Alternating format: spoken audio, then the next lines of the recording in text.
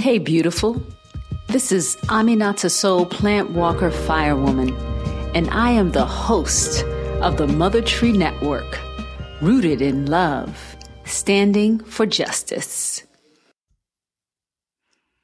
Hey, beautiful. Aminata Soul Plant Walker Firewoman here, and I am so excited to share this interview, which is full of gems of wisdom from Ms. Joyce Washington. Joyce is an elder in the Mother Tree Network. She is also a certified racial justice from the heart facilitator and such a inspiring, grounding presence in my life.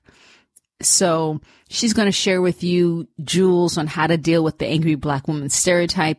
If you are an angry Black woman, she's going to talk with you about her whole mindset about planting seeds and lighting the path for people who aren't already as aware as she is.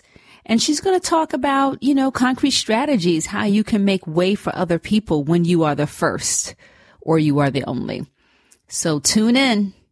See you on the other side. The reason why I've always wanted to interview her is because I don't think I've ever left a conversation with Joyce and not felt stronger on the inside, or connected, to all of my spiritual and my ancestors and connected to Joyce. So for me, sharing her with the world, is a beautiful, beautiful opportunity. So welcome. I'm glad you're here today, Joyce. And I'm glad that everyone who comes live and who listens to the recording later is going to get a chance to hear us talk about some good real life stuff. Absolutely. Thank you. I'm just thrilled to be here. And I am humbled by your most gracious words. Thank you. Yeah. So Joyce Washington has had over 30 years of experience working at a Fortune 100 company where she was often the only or the trailblazing first one as a woman of color or as a Black person in a space. And so she's been in that position many times, and she now resides in Tennessee, which some of you might recognize is a pretty red state. And she resides in a rural part of the state, which she just described to me as flyover counties, where where all the people who compete for your vote kind of fly over her county because they assume it's a wrap over there. So, but nonetheless, Sister Joyce Washington has managed to thrive where she plants herself in these often difficult environments. And I think she has some wisdom to share with us today. So that's what we're going to focus on. How do you thrive when you're the first or you're the only? Does that sound good? I think so. Yeah. I mean, really, right? How many times have we been in that position where we wish we had an opportunity to talk to someone who could help us vent, but actually help us work it out? So, Joyce, my first question today is, what was your first trailblazing experience where you were the first or were you the only? When did you first have that experience in your life? Probably in 1962. Okay. And when my sister and I were part of the students that integrated the school in my county. And so that was until then, I lived in a pretty protective Black bubble. Yeah. I went to a Black school. I certainly went to a Black church, My world was pretty much like me. Now, I understood and interacted with white folks, but that was not my world, right? My world looked like me. And so being part of the student population that integrated this middle school or junior high school back then, was really an eye opener. And the struggles that I had there and I would continue to have all until graduation, that I refuse to be defined by or limited by anybody but Joyce. A friend of mine that I graduated with, a young white man, his mother told me the day I walked across the stage for graduation, she said that I had a look on my face that I am out of here. I am done. But I just would not allow myself to be defined by that situation, which was, I'm sure I'm not the only Black person who has been discouraged by a teacher, a white teacher. I wanted to be an archaeologist. I really was into that. And my science teacher told me that I should consider something else. Well, I'm not an archaeologist. But I did consider and pursue other things. And by his grace, I've managed to be reasonably successful at those things. But I won't be put in a box, and I won't be made to feel less than by my environment. And so I think that's my earliest recollection. And from there, I kept finding myself, because I graduated in 68. So, you can probably do your math, and I'm a person of that generation, that era, and figure out about how old I am. But I went from there to graduation. I'm a late bloomer and it took me forever to complete my BS. I completed my BS at 59. Congratulations. I got my MBA at 61. And I got a second master's at 70. Wow. So, I'm a lifelong learner, and I've learned the one word or phrase for me about being the only or the first is I've learned to ask people, do you really want me to tell you how I feel? Okay. I'm just going to write it down. Ask people, do you really want me to tell you how I feel? Yeah.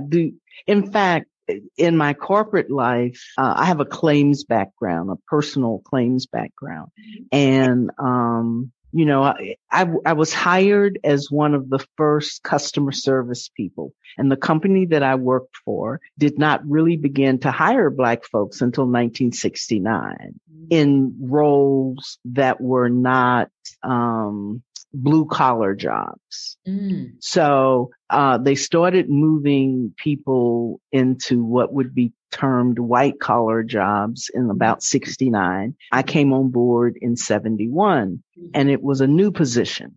There were several, young Black women that came in to the office, but I came in as a customer service person, and I was outspoken about how things were. And whenever management or supervisors would ask my opinion, I always wanted to know, do you really want me to tell you?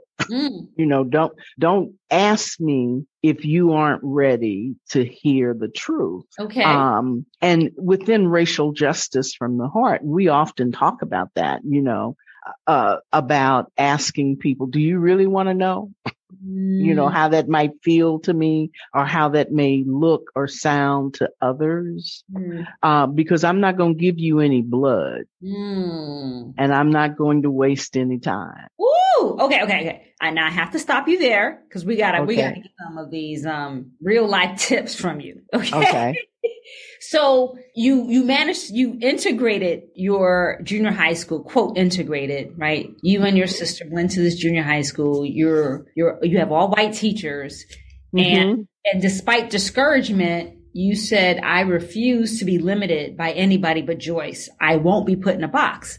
So Joyce, what helped you to hold on to your self-worth? What helped you to not be put in a box? What made you make that decision? Was there someone in your life who encouraged it? Was it just something you knew deep in your heart? I think it was my parents and what I just felt deep in my heart.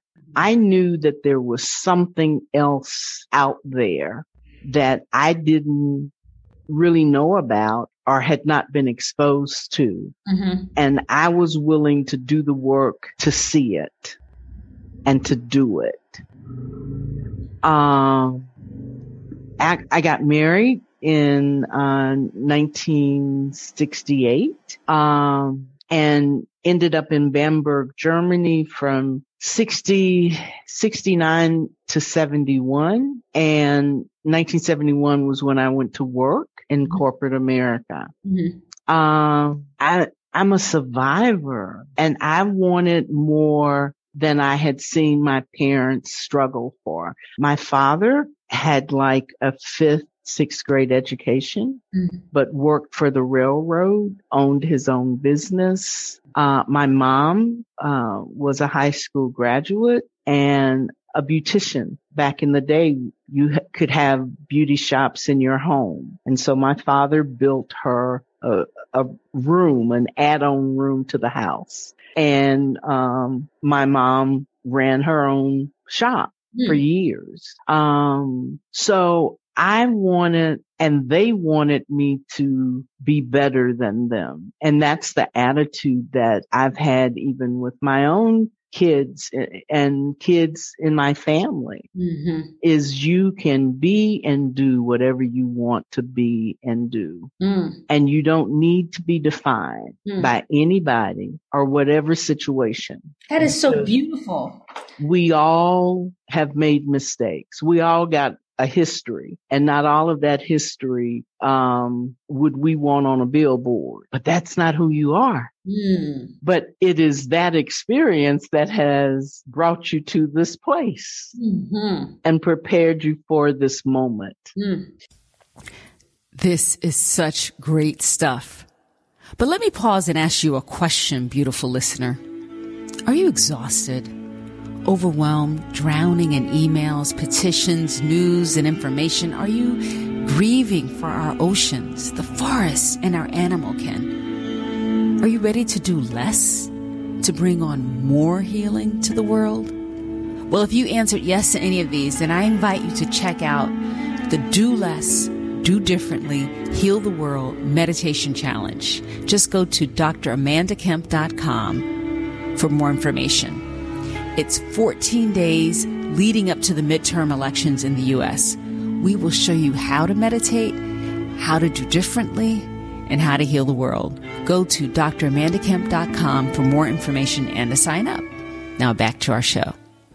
So your parents, of course, were growing up in Jim Crow and segregated South. Absolutely. Right. And the way they dealt with it, one of the ways they dealt with it was, of course, to create their own businesses. So your father had a job, but he had his own business, and he enabled your mom to have her own business. And they encouraged you that you could do anything and don't let anybody stop you. Kind of like that kind of mindset. Exactly. Okay. Exactly. Okay. So let's fast forward then. So you graduated from high school, you lived in Germany for a while, and then you step into the doors of the Fortune 100 company, which has finally decided to hire Black people in these white collar positions. Do you really want me to tell you how I feel? I want to know. So when if they said yes, tell me a little bit about that. Like, were you giving them tips on how to improve the environment, how to recruit more Black people? What were you doing? All of that. Literally all of that. From process improvement to we need to hire more Black folks to we need to consider how we give adoptive parents parental leave because my son is adopted. And so at the point that we were going through our adoption, there was no such thing as parental leave for adoptive parents. And so I feel as though I did all of that. I mean, whatever the issue was, Joyce had an opinion about it. Joyce had an opinion about it on how we could make it better, and make it better for everybody. Yeah. Yeah. From the customer experience to process, to increasing our diversity, to training programs. Oh, yeah. Joyce always had an opinion. Don't ask me if you don't want to know. Okay. Now, I just want to interrupt here and say that Joyce, she broke down the door. She was in that first generation hired by this Fortune 100 company. And Joyce, I think by the time you completed your work there, your service there, a couple of 3 decades later, you told me you had increased diversity there by like 25%. Right. Within the claims department, I worked in a very specialized group as a catastrophe claims manager. And when we started the team, there were 50 of us.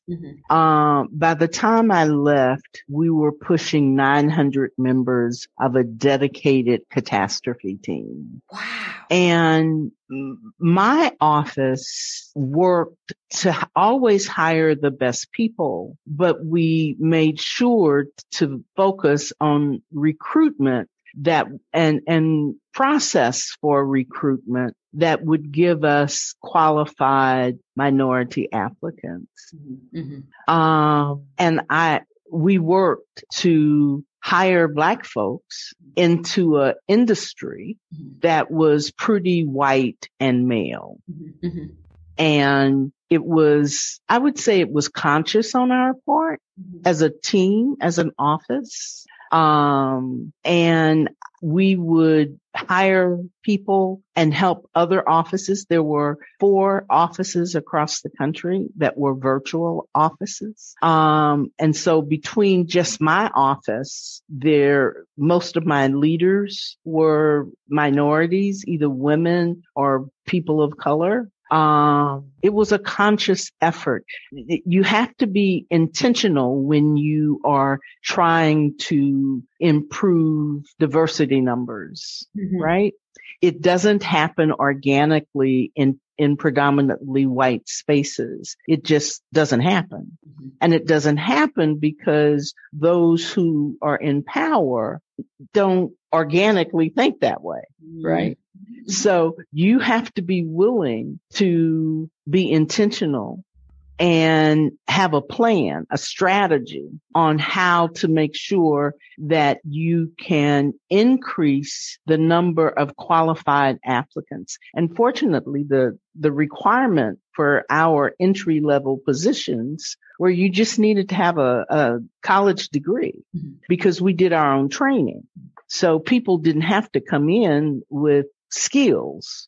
They just needed to be a college graduate, and be willing to travel 90% of the year and not be afraid of heights. And, there were some requirements. But we worked hard, and I was, as a team, as a manager of an office of 120 people, I was very proud of the team and the work that we did. Okay. And the focus that we had. Right. So you were intentional. Let me just ask this question, because so many people know, if you are not the leader, if you're not the person who can say yay or nay, but you want to persuade or educate the person who can say yay or nay, that it's important to be intentional. Is that what you did? Or did you come in as the leader? And so people just had to say yes because, Joyce. I think both of those things. I wasn't always a senior manager in a position to make those decisions. And when I was moving through the system, I would work to talk to those who did have the power to say yes or no, to always present candidates that were strong. I would always, and we talk a lot about this in Racial Justice from the Heart. There's a way of approaching whiteness, which is a system, right? That you have to have a strategy. And yelling and roll up and say, y'all need to do X, Y, and Z. You have to have a strategy. You can't do that. You got to have a strategy. Okay, well, tell us what's some strategy that we could use? For example, you always present a positive case. And most Fortune 500, or most companies have some diversity requirement or goal that they want to reach. Mm-hmm. And so you kind of have to be aware of what that is. Okay. And then you work towards moving that and achieving it first. You got to achieve it. And if you know that you are not there, then you have to present without yelling, screaming, making people feel guilty. You just need to keep bringing the most qualified applicants in, and to make sure you are recruiting in places that will give you the broadest pool of candidates. Mm-hmm, mm-hmm. Well, let's go back to the yelling, screaming part. One thing I've noticed is that when Black women speak powerfully or passionately, we can be perceived as yelling or screaming. And therefore we have this angry Black woman stereotype. Mm-hmm. And so many Black women feel like I can't be myself because people are going to think I'm an angry Black woman. Mm-hmm. So I guess I want to know kind of like, well, how do you recommend people navigate that stereotype? How did you do it? Well, having been defined as an angry Black woman on more than one occasion, I have learned to speak slower, to moderate the candor in my voice, and still be angry. Okay. You know, and it's about never losing control, because when you get emotional, you do come off as being angry, but it's a way to direct that energy of anger to be passionate and direct and compassionate and to deliver whatever it is your message is with honesty. Yes. Because once you've done that, I'm not responsible for how you receive it. And you've been successful. I mean, it's one thing to say, speak, you shame the devil and burn it all down. Right. You've been able to speak your truth, make the case, and keep getting promoted. Right. So, and even within my community, I live in a red county, in a red state. And I have some interesting conversations. And I've been called an angry Black woman here. But I also have people to say to me that they respect, the positions that I put forth, and they're willing to engage in courageous conversations with me. And is that because of your tone, because of compassion? Why do you think they're willing to engage with you? Because of my empathy, my compassion, because of the things I've learned from you and racial justice from the heart, I think it's all of those things. I have to speak my truth, and I won't let other people dismiss my experience. And while it may make you uncomfortable, and I say this to people, I've been uncomfortable all my life. So I'm sorry if you're uncomfortable. But this is my truth. And you asked me and I'm sharing it. So is the trick here to wait to be asked, or to ask someone if they really want to know, or how? I think it depends on the situation. Okay. If you are engaged already in a conversation, it may flow out as a natural byproduct of the conversation. If you are presenting and then opening it up for discussion, then again, it may not be organic. It's just part of the presentation. And then you allow people to engage with you in a discussion around it. But when living in where I live, there are certain trigger words that once those words are out, they don't hear nothing else. It's like they don't hear nothing else. Shut down. And so you can't engage in meaningful, open conversation when people shut down. Very true. You have to be able to have this open dialogue. And to do that, you have to hold space for transformation, right? You have to learn to take care of yourself, to breathe, and to stay in your body. Because once you allow your emotions to take over, you've already discounted yourself. Think of Nelson Mandela. All that he went through, we never saw anything that indicated he was out of his body emotionally.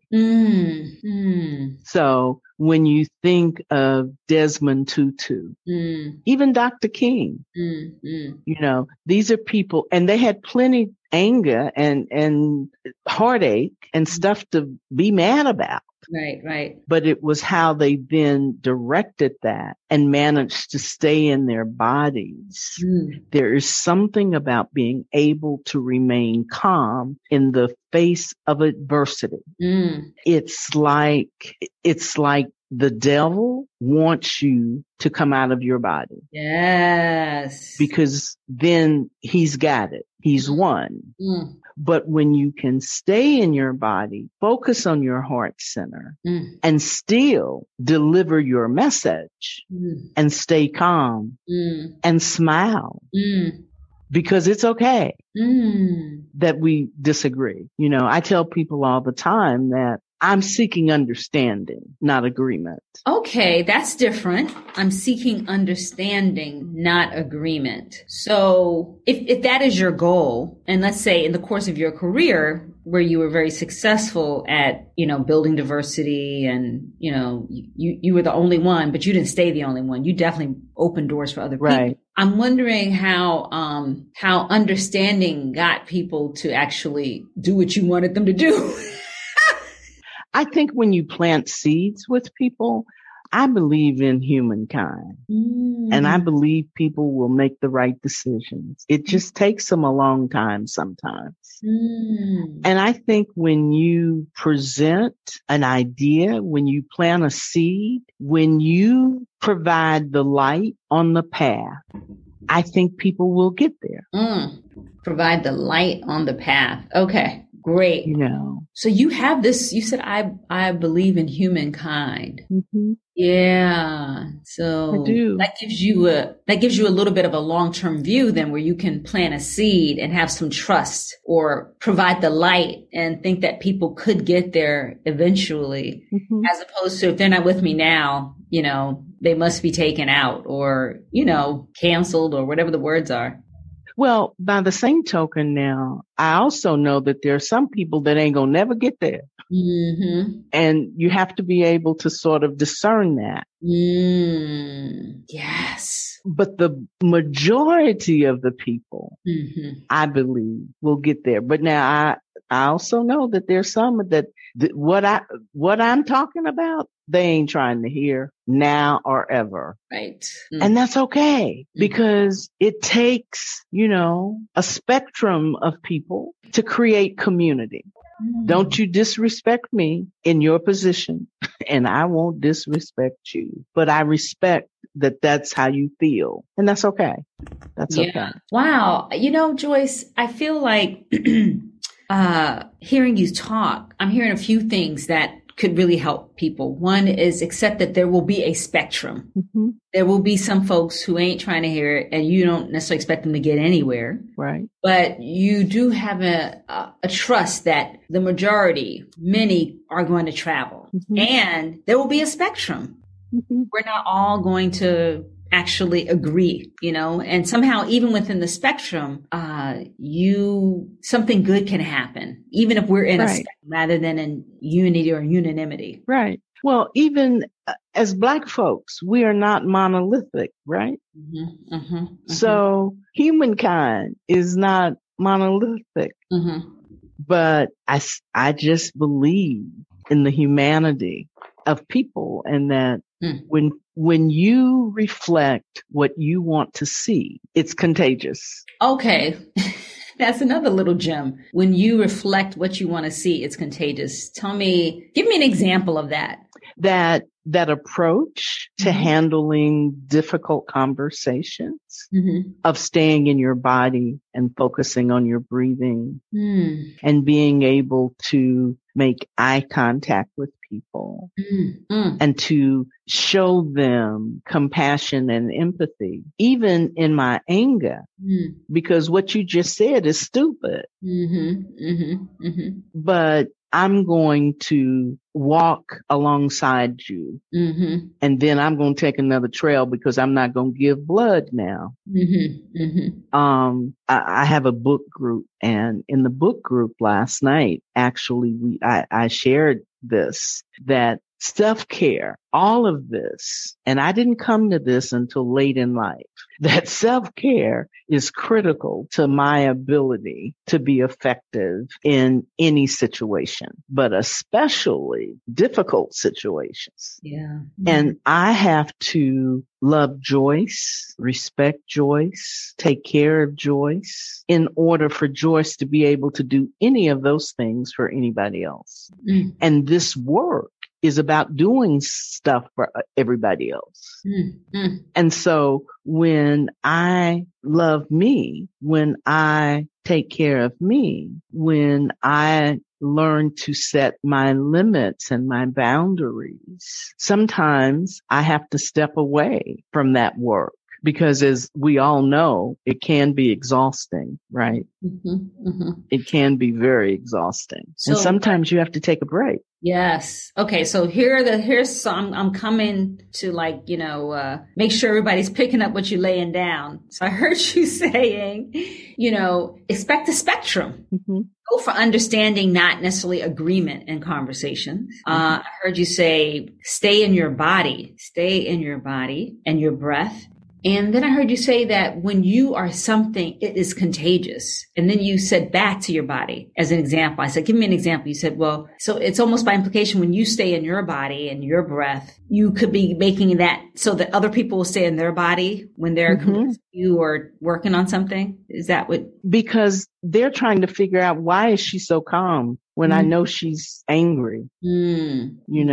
Because why are you shouting? In fact, I've been in conversations where it has become confrontational, and I will say to the person, why are you shouting? I don't understand why you're yelling. That really sort of flips how people respond because they realize they're the only person that's yelling and screaming and you're still talking. So that's like being the light, and reflect, being what you want to see. And people can then, reflect and go, wow, I guess I was yelling. I'm going to ask you something about self-care, since you said that that's important.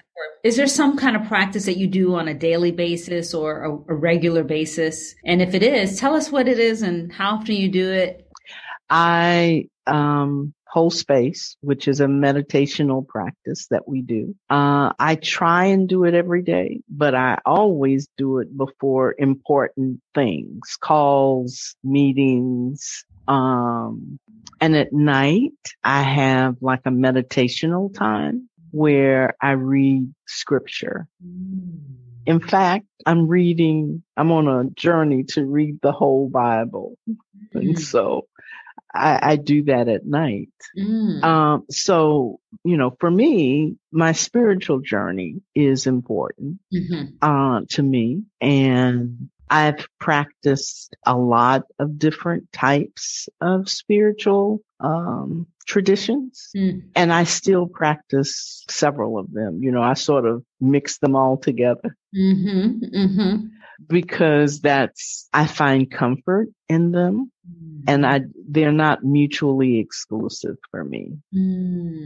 This is a theme I'm picking up from you. They're not mutually exclusive. The whole thing about expecting a spectrum. Right. What did you say? We're not monolithic. Even as Black people, we're not a monolith. Right. Yeah. It seems like you have a high degree of acceptance of difference and an ability to knit things together so that they comfort you. because I think that's what the world is intended to be, right? It is intended to be filled with differences, different cultures, different religions. But what we've not been able to do is we've struggled to learn how to live together. We don't play well in the sandbox together.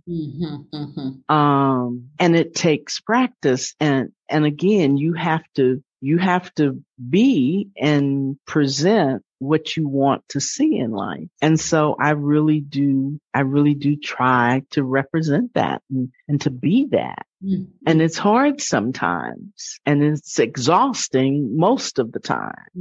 But I won't give up. And you say it's exhausting, but you have this beautiful smile, Thank you. And I wonder, do you ever have any moments where you are down on Joyce, where you're like, now Joyce, you just blew that one up, or you screwed up, you're not good, Joyce? I'm just wondering, do you ever have a voice inside of you that's I do. I have to have conversations with myself. Okay. Because I don't always get it right. And I realize that I'm an imperfect being, trying to live a more perfect life. And that's a struggle. I mean, I can't lie about that. That's a struggle. But when I step back and I have these conversations with Joyce and with Spirit, I can let it go, because what's important is I did my best. I tried. I wasn't vicious. And so I'm able to forgive myself for that blunder, that mistake, that, misspoken word or whatever. And that's, I think, learning to forgive self is huge. It's right up there with self-care. In fact, I'm on that train, because if you can't forgive yourself, your load just accumulates. Yes. Heavier and heavier year after year. And you have to be able to do that. Yeah. Yeah. If you were going to advise someone on how to forgive themselves, Joyce, is there a way that you could give somebody a suggestion for how they could do it? I can share how I do it. Okay. Right. And maybe people can modify it or take something from it. I simply go into prayer and meditation and know that I'm enough. I'm enough. I'm enough now, yesterday and forever. And that, I probably could have done that better, but I did it as well as I could at the time, given what I had. I did. And then, I'm sorry, go ahead. I want to just repeat what you said out loud, because I think we all hear it. I did what I could with what I had at the time. Right. Because when we know better, we do better. That goes back to my belief in humankind, right? Is that when people know better, when you realize that that stove is hot and if you touch it, it's going to hurt. And so when I know that now, I will do better. And I just want to say out loud for anybody who's feeling this, and sometimes you know better and then you repeat yourself. Absolutely. You're just like, wasn't I just here? How did I get here again? So I just want to say, if you find yourself in that situation, you can still forgive yourself. For me. Okay. And I can own this. I have found myself in that situation more times than I got strands of hair in my head, especially around relationships. Yes. Romantic relationships. And I am thankful that I have reached a place in my life where I realize that relationships are not really all that important. It's the relationship with Joyce that is the most important one. And when I'm happy with Joyce, that's pretty cool. And everything else will fall in place that needs to fall in place, whatever that is. You're really pointing to the relationship between, like, in terms of being effective when you're a trailblazer or when you're the only one. What I hear you saying is having that relationship with yourself is still most important. More important than your job or wherever it is that you're serving. This one has to work. And this is the only one you have control of. Because I can't control any other relationship, right? I can control this one. And so I think it's important as women of color, to have good, solid, open, honest relationships with ourselves individually and to learn to forgive ourselves. You know, pretty much we've been raised and socialized to carry everybody and everything. Okay, you can say that one again. We've been, socialized and raised and culturated and all of those things to carry and nurture everybody and everything at the sacrifice of ourselves.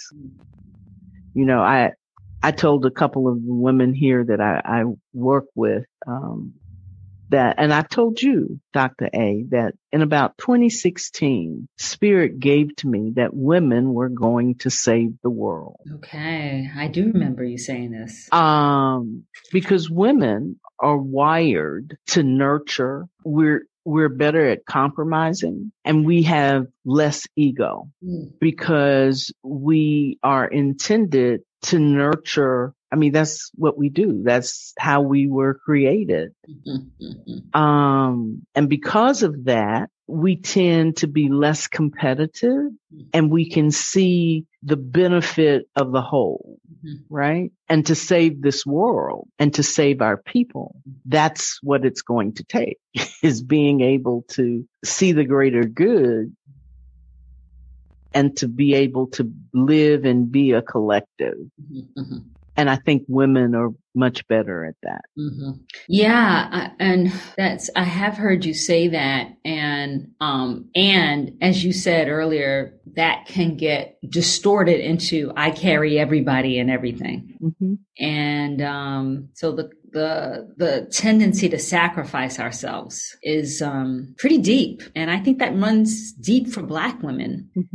Trying to protect everybody, our children, our men, our elder. I mean, always like, there's so many examples. That's why self-care is so critical. And that is the thing that I think that our grandmothers and our aunts and women, we didn't see them do that. So we don't really know how to, so we're the generation to show the future generations how to do both, how to be holistic and caring, and also how to build this relationship with ourselves as the first relationship that has to work. We as Black women, especially, we are late to the party of self-care. Yeah, I think we are. And we're angry. And I think that about that.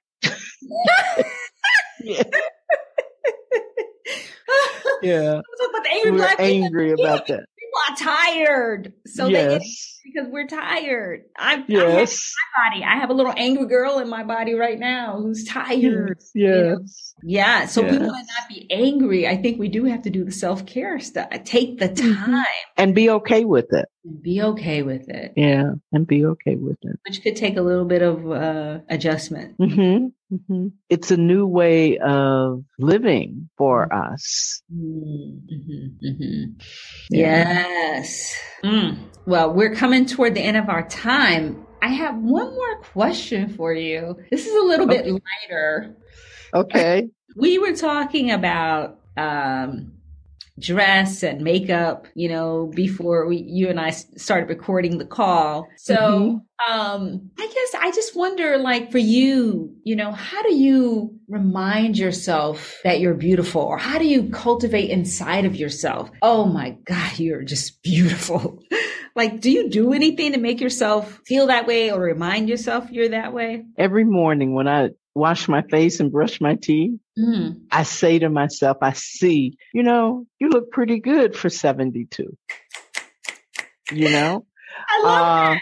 Every morning, I'm brushing my teeth. Looking at yourself. I have this routine I do with my face. And I'll look in the mirror and I go, you know what? 72 don't look bad. And I just want to say out loud, that does not take a lot of time. So if everybody's busy out here, when you brush your teeth, you could do that, right? Yeah, absolutely. Because if I don't think I'm beautiful or that I look good, how is anybody else going to think it? Or maybe you won't believe people when they tell you you look good. Right. Yeah. Right. And even that has taken some learning to accept compliments. Mm-hmm. I had to learn to do that. Mm-hmm. That has not always been easy for me. Mm-hmm. Well, I'm going to tell you a compliment right now. Okay. You look good at any age. Thank you. And the beauty from the inside is popping out, Thank you. And your generosity, of sharing with other people is, whether you're physically sharing something like drink or food with other people or just sharing your wisdom, it's there. So I appreciate being one of the people that you share with. Thank you very much. Hey, lovely. I need you to be a part of this 14-day challenge to meditate together. I'm calling it the Cultivate Your Inner Authority Challenge because I want us to tune in to our inner authority rather than being manipulated by outside sources. So please check it out. It's free. Go to racialjusticefromtheheart.com/meditation challenge. racialjusticefromtheheart.com/meditation challenge. Peace.